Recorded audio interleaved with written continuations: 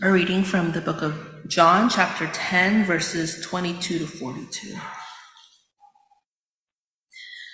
At that time, the feast of dedication took place at Jerusalem. It was winter, and Jesus was walking in the temple in the colonnade of Solomon.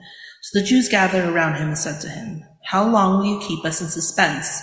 If you are the Christ, tell us plainly." Jesus answered them, "I told you, and you do not believe. The works that I do in my Father's name bear witness about me. But you do not believe because you are not among my sheep. My sheep hear my voice, and I know them, and they follow me. I give them eternal life, and they will never perish, and no one will snatch them out of my hand. My Father, who has given them to me, is greater than all, and no one is able to snatch them out of the Father's hand. And I and the Father are one." The Jews picked up stones again to stone him. Jesus answered them, "I have shown you many good works from the Father. For which of them are you going to stone me?" The Jews answered him, "It is not for a good work that we are going to stone you, but for blasphemy, because you, being a man, make yourself God." Jesus answered them, "Is it not written in your law, 'I said you are gods'? If he called them gods to whom the word of God came, and scripture cannot be broken, do you say of him whom the Father consecrated and sent into the world, 'You're blaspheming,' because I said, I am the Son of God? If I am not doing the works of my Father, then do not believe me. But if I do them, even though you do not believe me, believe the works, that you may know and understand that the Father is in me, and I am in the Father." Again they sought to arrest him, but he escaped from their hands. He went away again across the Jordan to the place where John had been baptizing at first, and there he remained. And many came to him, and they said, "John did no sign, but everything that John said about this man was true." And many believed in him there. The word of the Lord. A few weeks ago, I was visiting my oldest son at college, and while I was there, one of his classmates had a sister who was visiting. And his sister was in high school and is planning on being pre-med when she gets to college. So she wanted to sit in on a class, and they had a class in genetics. And she sat in on that class and was utterly confused. I asked her about the class, and she had no idea what they were talking about. So it raises the question, is it the teacher's fault or her fault? Why did she not understand? Was it a bad teacher explaining things that the student could understand, or was it a bad student? And of course, the answer is it's neither of those things. It makes sense when somebody in high school going into a sort of an advanced college class midway through the semester would not have the building blocks to know what was going on. The issue wasn't that there was anything wrong with the teacher or the class, but this was just very complex material, and she needed to learn certain things first before she was ready for that. The second commandment of the Ten Commandments is a warning not to make images of God. There's human tendency to want a God that we can understand, a God that we have some control and some kind of connection with. But the warning is inevitably, you will misunderstand. You will create a God that is not God in all of his greatness, and that will itself be a problem. And so instead, we're invited to be disciples, to come and listen and to learn, because God, who is all wise and is eternal and all of these things that are more than we could simply grasp, it takes time of studying and learning and discipleship to be able to take these things in. And so even someone that is sort of has some roots spiritually or even understanding the Bible, there's still much that they may misunderstand. And so we have another one of these passages, an encounter with Jesus, where people who have a good amount of learning have an expectation that they could understand who Jesus is and what he's doing. But what we see in the passage is Jesus is even greater than they can discern, and therefore they're at risk of rejecting him because they don't understand. So in verse 24, this group comes to him, and they want to challenge him to teach plainly. They said, "If you are the Christ, Tell us plainly. The word Christ is a Greek word. The Hebrew word is Messiah. It's God's anointed, God's Savior, the one that God would one day promised would come and deliver us. Their question is, if you are claiming to be that person, tell us plainly. They're trying to get Jesus to sort of answer with a yes or no answer. And Jesus could have said, yes, I am the Christ. But in affirming what's fundamentally true, he would have misled them by not pushing them on what they think it means that he is the Christ, because that's one of the issues here. They know enough, but they don't know enough. And so in verse 25, he says, I told you, and you do not believe. So Jesus is not trying to trick anyone. He's not trying to keep anything hidden. He's coming to make known, but he's making known things that perhaps we are not ready or able to yet understand. And so the simple thing for Jesus would have been to say, yes, I am the Christ. Instead, he makes this hard situation even harder in verse 30 by saying, I and the Father are one. And so now not only is he saying that he's the Christ, but he is saying that he's a human being, but he's also divine. The first 300 years of the church were spent trying to make sense of what that meant, constantly coming across it can't mean this, so that's a problem, and it can't mean this, and coming up with the language to articulate this is what we think it means, even though we don't fully understand it. Jesus drops that at this moment. Something hard to understand, but something so profound that if we enter into it and allow him to then teach us what that means, it brings us to a place that we otherwise couldn't have gotten to. And so they come with a simple challenge. Tell us if you're the Christ. And he says, look, I've already been telling you, but here's something that is even maybe harder for you to understand. I am the very Son of God. I am a human, but I'm also divine. That claim is really hard for us to understand, to make sense of. But the church throughout the ages has realized, but there's something in that opens a possibility that wasn't available to us before. And therefore, as we look at this passage today, rather than my sort of teaching the doctrine of the person of Christ, I'm not assuming all of you know it or you understand it, but I would invite you to reach out to me if you want me to explain it to you. If I'm more trustworthy than whatever you find on YouTube, I'm happy to meet with you.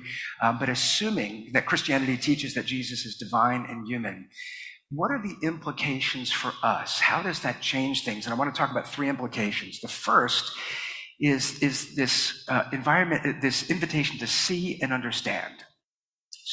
So one of the implications are we are meant to see and understand something.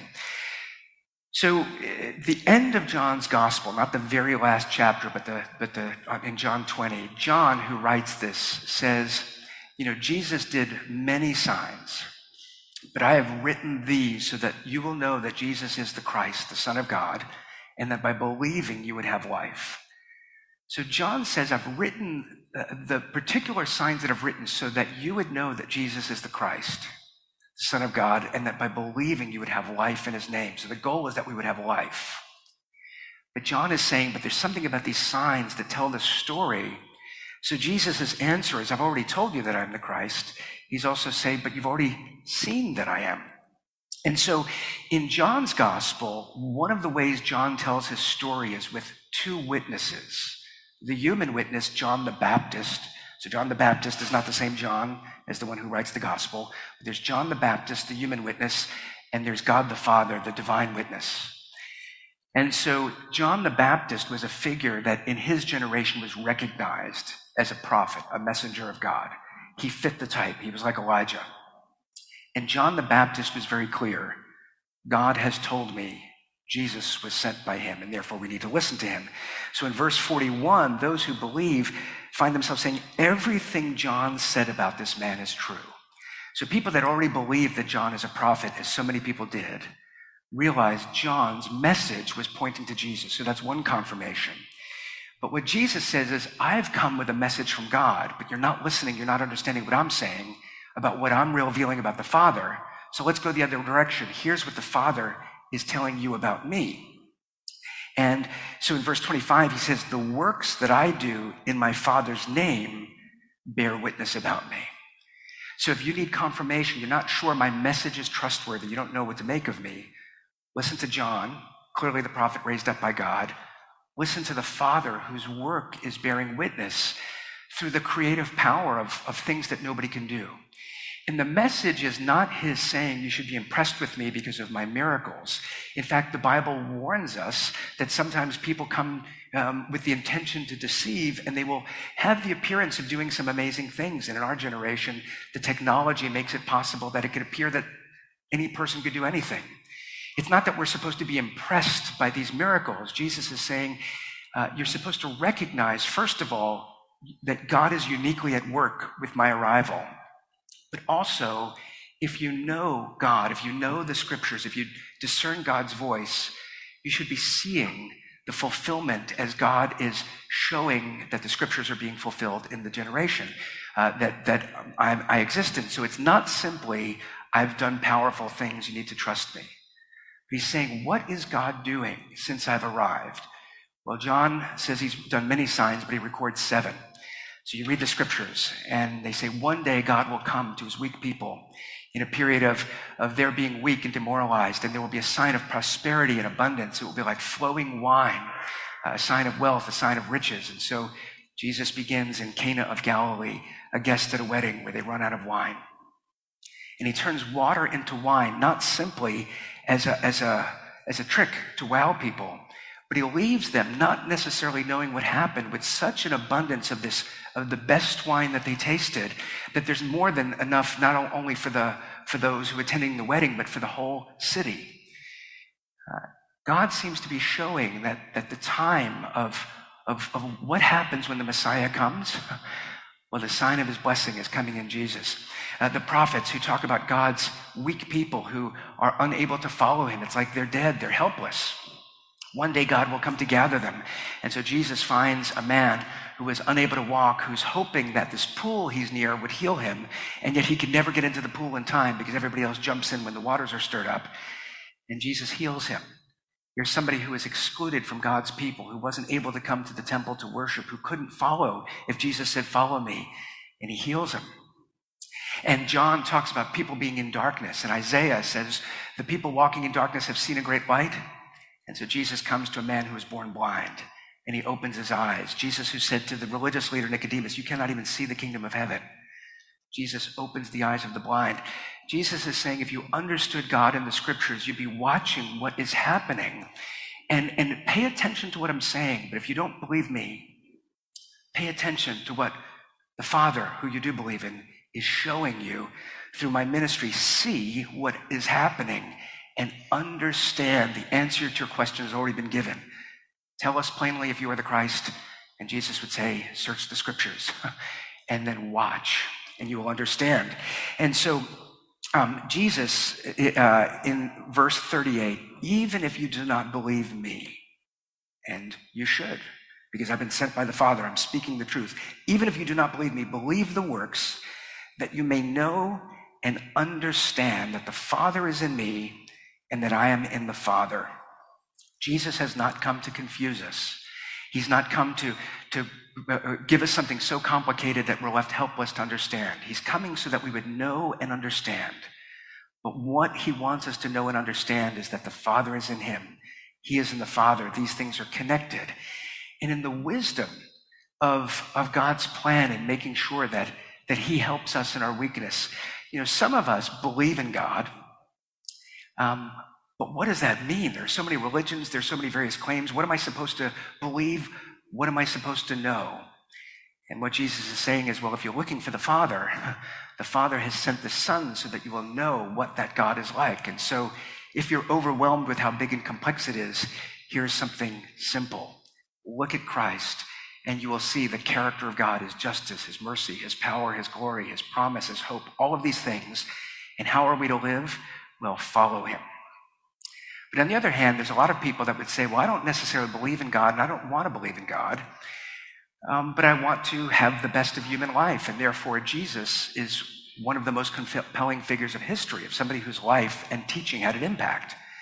And so that person is given, there's somebody sent, well, follow Jesus, but Jesus is going to say, but if you really want to know, the nature of how to live, at some point, if you follow me, you are going to have to encounter God. And so Jesus being sent by the Father creates possibilities for us in trying to figure out who is God, what are we to believe, how do we follow. There's something unique in having this divine human being, Jesus Christ. And if you have trouble believing him, search what the scriptures say. What are the signs of the Father? And if you have trouble believing in the concept of God, draw near to Jesus, the great teacher. But what's clear is whichever access point, whichever thing you take hold of at any particular time, as you follow Jesus, he is going to broaden your perspective. He is going to make sure that you come to know what it means to be human, what it means to believe in God. And by the way, if I need to switch microphones, just give me a signal. I'll keep going and see if the buzzing goes away. So here's a second implication of Jesus' claim that he is divine and human. The first is that we're supposed to see and understand something because of that. But secondly, we're to hear and follow. So we're to see, we're to hear, we're to understand, we're to follow. So we're to see and understand. Secondly, now we're to hear and to follow. Now, the context of the passage is important, where they come with the question, are you the Christ? And given the recent history for them, given the political situation, one of the things that Jesus is doing is making clear whatever assumption that they have about what it means to be the Christ, he's going to expand that. So one of the things that the passage tells us is that the time of this conversation was the Feast of Dedication. That's what they called it in the first century. In 21st century, Jewish people called it Hanukkah. So in the 150 to 200 years before Jesus, there was an important event where this Greek Syrian leader desecrated the temple, and God raised up this figure, Judas Maccabeus, who came as a deliverer, and he was God's anointed, who was raised up. And now in the commemoration of the event, they're asking, are you the Christ? They probably could not have helped, but meant something. Are you another Judas Maccabeus? Are you another hero that God has raised up to overthrow the powers that are oppressing us? And they wouldn't have been wrong to assume that, but they would be wrong to understand what it means that Jesus is the Christ. And then also this happens to, the conversation we're told happens at Solomon's colonnade. Now that's probably simply reporting where the conversation happened. But as you're reading through John, hearing about Solomon, the son of David, the one who built the temple, God's house, the first temple. Now they're at the second temple. As a reader, there are these clues here. It's Hanukkah. They're at Solomon's colonnade. There's something about the background that would lead us to think when they said, tell us if you are the Christ, they had a very focused version of saying, are you the king that God is going to raise up to deliver us and rule over us? And they would be right in assuming that, but they would be wrong in assuming they understand what it means to be a king. And so it's interesting that Jesus begins to answer them where they say in verse 24, if you were the Christ, tell us plainly. In verse 27, Jesus says, my sheep hear my voice. And he starts to talk about shepherding again. And if you were with us 2 weeks ago, we looked at the first part of John 10 where Jesus says, I am the good shepherd. My sheep know my voice. The good shepherd lays down his life. And sometimes what you miss is by the end of the chapter, a lot of time has passed. It's now a different time of the year. It's a different festival. But he's still talking about shepherding. Why is he talking about shepherding? Well, modern people may think of shepherding as just a sort of an agricultural quirk, and so it's a nice metaphor for religion, just as the sheep follow the shepherd, so we're to follow our divinely appointed leader. But in the Bible, shepherding is given to us as a subversive countercultural model for what God's vision for kingship looks like. So in Genesis 1, God creates Adam and Eve. He says they're in his image, and he gives them dominion. So they are to rule over the earth, but as image bearers, in the same way that God uses his power, his glory, his justice, his wisdom for the life-giving flourishing of all things. Adam and Eve had that task on the earth. They were given dominion. They were to rule. This was meant to be a good thing. But when they turned from God in Genesis 3, we find that then the nature of human rule becomes corrupted. And so the first people born in the Bible, Cain and Abel, in Genesis 4, we're told Abel was a keeper of the sheep. He's a shepherd. And Cain, there's something envious about him, and he's warned, you're being tempted, don't give in, but he gives in. The Bible opens, of the two people first born on earth, one kills the shepherd. That's the beginning of the Bible. And then we find that as you go through Genesis, Joseph, who is another story of somebody who is betrayed by his brothers, is sold to Egypt. He winds up being quite prominent, having great power. But it's during a famine, and he wants to bring his family to Egypt. And he says to his family, make sure that Pharaoh knows that you're shepherds, because the Egyptians will look down on shepherds. So they'll give you your own land, and you can do your own thing. And then you pick up in the next book, just chapters later, Exodus, and it's generations later.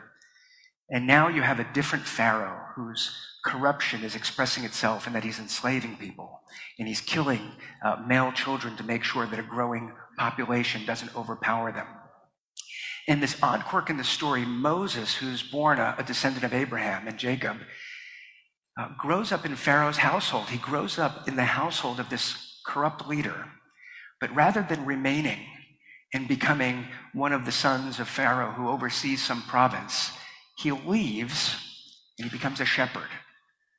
And then God, who will confront this Pharaoh to bring his people out, calls the shepherd to say, I am the one who will deliver my people and lead them, but you are the human being who will go before and be my prophet and be my voice.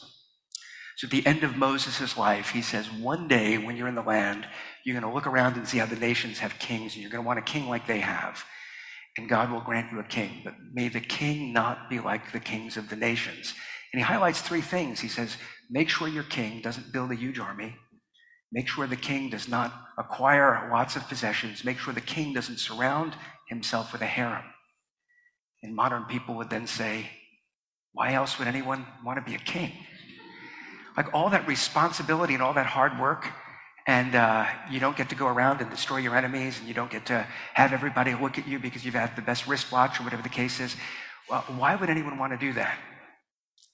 And the model is, well, that's why people seek leadership. That's why people seek power, wealth, pleasure. That's what the world always does. But if our people will have a king, that person will be a shepherd. And so the person is somebody who will lead people, who will protect them, who will care for them. It's a very different model. And so in the days of Samuel, you could read in 1 and 2 Samuel, the day comes where they say, we want a king. And there's Saul, who looks like a king. He's tall, he's handsome, he's a warrior, and he doesn't wind up being a good king. And we meet David when David is a young boy, and David is a shepherd. And he's the one who has the heart for God, and he's the one who in Psalm 23 says, the Lord is my shepherd. David was not perfect, but David was the one who knew God is the shepherd of this community. All power is his, all glory is his. My job is to follow him in caring and leading and protecting my people. So now they say to Jesus, are you the Christ? And he says, I've told you, I'm the good shepherd. In Ezekiel, when the shepherds are rebuked, Ezekiel is talking about the kings that are now like the kings of the nations. Jesus is saying, if you understand the scriptures, which cannot be broken, and that's what he points to in this passage, you should recognize the voice of God. You should see the consistency of my teaching. But even if you don't, look at the signs of the Father. The story is being completed. And so he says, my sheep know my voice. And then in verses 34 to 36, he says, is it not written in your law? And so he refers to the scripture. He is coming to fulfill it. He's coming to realize that the scripture that cannot be broken. And so what they do in their misunderstanding, in verse 33, he says, they say that, so they pick up rocks to stone him. He says, what work did I do? Watch what I'm doing. Have I done anything that demonstrates anything contrary to the way of God? No, it's not because of your works. It's because of this teaching. Verse 33, you being a man, make yourself God. And they pick up rocks to stone him. And here's the shepherd who comes to call the sheep. And they're confused and they're angry and they're not listening and they want to kill the shepherd. Jesus at this time saying, I and the Father are one. He elsewhere says, if you've seen me, you've seen the Father. What they got wrong, verse 33, you being a man, make yourself God. They're missing the importance of what Jesus is doing. Jesus, being God, has made himself man. They don't get it. And so Jesus is not going to answer the questions so they could be satisfied. He's saying God is doing something where the whole of Scripture is now being fulfilled in this generation, and you can't see it. It's too big, it's too great, but you should discern the voice of the same shepherd, the God of Abraham, the God of Moses, the God of David.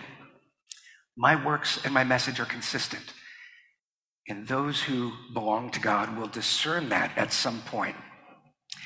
And so what do? They pick up stones to kill him, and they don't at this point, but they do wind up conspiring by handing him over to Caesar. Caesar, who within a generation would send an army in to destroy the temple, as if to say, you chose the wrong partner. There's Caesar, the king of this world, and you hate him, but you're impressed by him. And then there's Jesus, who comes without an army, and he comes without a harem, and he comes without possessions, but he comes to gather God's people and to heal them and to feed them. And you wind up handing him over to Caesar. And one of the reasons that it's important to understand this claim of Jesus, that he is both human, born of a woman, and yet divine, the very Son of God, is because when we understand what God is doing in fulfilling Scripture, sometimes we think of God as the angry Father who in his justice needs to come and destroy people. But Jesus is the meek and kind Son who comes to get in between us, the sinful people, and God, the angry Father. And that's a mischaracterization of the nature of the Father who, yes, is just and is angry with sin and will judge. But you don't pit the Son against the Father as having very different temperaments. But Jesus is saying it's the same God, the same voice, the same shepherd. I have come to call you, and you're picking up stones to reject me. God has not come to reject you. You have rejected God. God has not come to judge and kill you. You have judged and killed God. But here's the thing. In my handing myself over, the Scriptures are being fulfilled in that by killing the shepherd will bear that sin, will bear that hostility, will bear that corrupt judgment, so that the shepherd could then give life to the sheep. The shepherd could call the sheep. The odd thing is, in the very act of rejecting Jesus, they fulfilled the Scriptures without knowing it. So you go back to the same location, Solomon's portico or colonnade, in the book of Acts chapter 3. Now Jesus has been raised. Now the Spirit has been sent. And Peter stands up in the same place where this conversation in John 10 happened. And he says to that crowd, he says in verse 15, he says, you killed the author of life, whom God raised from the dead. So Peter's theology, the author of life himself came, and you rejected him, you killed him, but the Father raised him up. He says, I know you acted in ignorance, as did also your rulers. But then in verse 18 he says, but what God foretold by the mouths of the prophet, that his Christ would suffer, he thus fulfilled. And that's the thing that they don't yet understand, that the Scriptures are fulfilled finally in God subjecting himself to our rejection. And by Jesus bearing death, humiliation, corruption, God puts an end by bringing the final judgment so that God's people then don't need to be judged. They don't need to be rejected, but they could rather hear the voice of the Father and believe that the Father loves them. So Jesus says the Son was not sent into the world to condemn the world, but to save the world. And so what they would not have seen at that point, what they didn't understand once the Scriptures were fulfilled, many of those who in John 10 didn't understand and rejected him and plotted against him, some of them may have been part of that corrupt trial where he was handed over. But in the book of Acts, many of them come to faith. And when Jesus says the sheep know my voice, he's not saying God's people are immediately identifiable at all times everywhere. There are those who now believe and those who don't, and it's fixed. What he's saying is God is concerned to call all people to himself. But it is clear that those who belong to him will recognize that voice. And it's not an audible voice, but there should be something when you read the Bible where it strikes at who you are as a human being. Your ears open up and you say, this sounds familiar, this sounds right. This sounds like it will give me what the world is not giving me. And so our job is not to make a decision about who currently believes and who doesn't believe, or to evaluate whether or not things don't currently make sense. Our job is to discern the voice of the Good Shepherd who announces good news and invites all people to come and to receive forgiveness and grace and life. And then the hope is that even if you're having trouble with it, if you keep following, if you keep drawing nearer, if you keep looking at the scriptures, if you keep praying, if you keep saying, Lord, show me, then you will perhaps discern that you belong to the flock of God. And for those of you who believe that you are, who are Christian, there are always periods that we go through where we can't see God. We can't hear God's voice.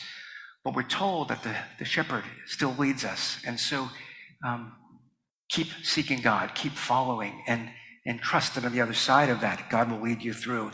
And so that's where I want to leave you with this last section. I've talked about the importance of seeing and understanding, the importance of hearing and following. But now here's a third implication of Jesus being human and divine. We are to receive and rest. We're to see, hear, and receive. We are to understand, follow, and rest. So see and understand, hear and follow, now receive and rest. By Jesus disclosing to them that he is the very manifestation of God, he's been sent to call them, and that he is one with the Father, and he invites us to be one with him. He's talking about what God intends to give. And so in verses 28 and 29, he says, I give them eternal life. He says, my Father who has given them to me. The Father and the Son are working together to give life to God's people. And so in our church, when members take vows, if you join our church or any other PCA, Presbyterian Church in America church, the third question we ask you is, do you believe in the Lord Jesus Christ as the Son of God and Savior of sinners? And you receive and rest upon him alone for salvation? So there, do you believe he's the Christ? Do you believe he's the Son of God? But what is faith? It's receiving and resting upon him alone for salvation. And many Christians, understandably, look at the fullness of what we're to have in Christian life. We're to be obedient. We're to be disciplined. We're to be fervent. And there's a discomfort with saying, but wait a second, it's all of grace, that I have nothing unless God gives it to me. Isn't that going to discourage lazy Christians who do nothing? And the reason that we want to make sure that we have that focus, Jesus in this says, well, look at me. The Father is in me. I am in the Father. And from that, all things flow. Is obedience important? And of course it is. It's an important part of Jesus' teaching. But you don't give God obedience and you don't rest in it. You don't trust it.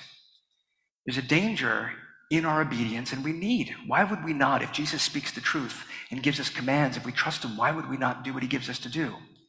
But there's a danger that we're going to say, I'm going to give my obedience sacrificially to God so that God will one day give me what I need. And I'm going to trust in it. I'm going to trust that if I do the right things and avoid the wrong things, God will welcome me. And Jesus says that's fine until that moment of disobedience. And then where do you stand with God? Are you trusting in your obedience? Be obedient, but don't give obedience to God as though he's going to pay you for it. Don't trust in your obedience. Are we to be disciplined? Of course we're to be disciplined. We're to read the Bible. We're to pray. We're to be faithful in all things. Is discipline important? It's very important. Your discipline is not something that you're giving to God so that God will bless you. And your discipline is not the thing to trust in. How do I know that I'm okay with God? Because I read the Bible every day for the last 3 months. What happens at the end of that week where you didn't read the Bible? What are you resting in? One of the reasons it's important that Jesus makes clear salvation is given by me from you is because it's something that you receive. And that's what you rest in. And so when he talks about giving eternal life, Jesus now then talks about the nature of the focus of the Christian life. Yes, there's all sorts of things, but don't get confused and get hung up on the wrong things. Obedience is important. It's not unimportant. Discipline is important. I could go on with many examples. But we could focus on the wrong things and miss the main thing. And so Jesus is making sure that we understand Keep your eyes on me. And out of that, I will lead you. I will instruct you on what to do, how to organize your life. I myself don't know much about archery, but one of the things that I learned at some point from the few times I've tried to shoot an arrow, I pull back the arrow and then you close one eye so that you could stay focused both on the arrow and on the target. One of the things I read at some point was actually a better technique is to open both eyes. But the problem if you do that is then either the target is blurry or not just the arrow, but certain bows have a little circle, and you look through that, and either the circle is blurry or the target is blurry. And so if you close an eye, it resolves that. But some of the experts say, open your eyes and make sure you see the target. And that circle is going to be blurry, but it will be clear enough that if all of the rest of your technique is right and you could sort of intuit where the circle is in relation to the target, see the target with both eyes open, and then you will be set up for success. There seems to be this dynamic that if you close one eye, there's something about it disorients our body that we wind up having a wandering arm. So they say, keep both eyes open. There's a sense in which human beings, we want to understand ourselves and we want to understand God. So we close one eye to make sure we can see ourselves and we can see God. And Jesus is saying, open both eyes. You can't take in God. Set your sight on me. And your life may get a little bit fuzzy for a period. But as you start to follow me and order your life rightly, you'll learn to intuit in a new way. You're going to see more broadly, but you're going to see yourself in relation to me, and that's actually going to have your life properly aligned. And so the conviction here in verse 28 and 29, he says, I give them eternal life, and they will never perish. No one will snatch them out of my hand. My Father who has given them to me is greater than all, and no one is able to snatch them out of my Father's hand. And that's the picture that we get. There are these two hands that come to give us life and come to take hold of us. And we say we want to receive life, but I want to trust that if I'm obedient, God will continue to watch over me.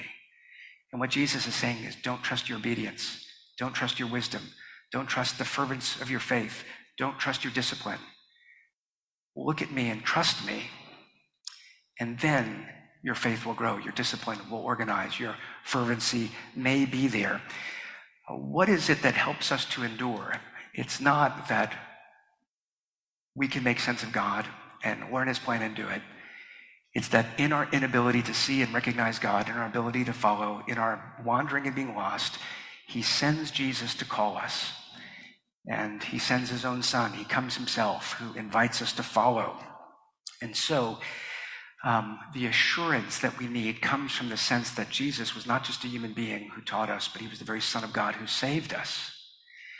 And there's a moment in John Bunyan's book, Pilgrim's Progress. So Pilgrim's Progress is an allegory about a person named Christian who's wandering through this world and needing to learn about faith and the various challenges of life. He meets an individual named Interpreter. And this individual in this particular scene is going to help Christian understand some of the deeper dynamics of life so that he can keep going along in the pilgrimage. And so in that chapter, Christian sees a wall that's on fire. And there's a person who keeps pouring water on the wall, but the fire doesn't go out. And he's completely confused. What does that mean? And so the interpreter says that wall is like the Christian who's meant to have this fiery, fervent faith, who's come alive by God's, setting that person alight. But there's an enemy, this figure, the devil, who's trying to quench it as you're going through life, who's trying to take out the spirit. And he can't understand this image. And an interpreter takes him around the wall. And on the other side of the wall, there's somebody who keeps pouring oil on the wall. And what he's communicating is, look, you have this vibrant faith, but as you're going through the world, there are things that are quenching it. What is it that's going to keep it going? It's the same God who sent his Spirit to you, who's the one who's sustaining you. So make sure that you're understanding deeply behind the scenes that what you're receiving and resting in is not anything that comes from you, but it's what's given to you by God graciously, freely, because God wants you to have life and to know him and to receive forgiveness and to have that hope.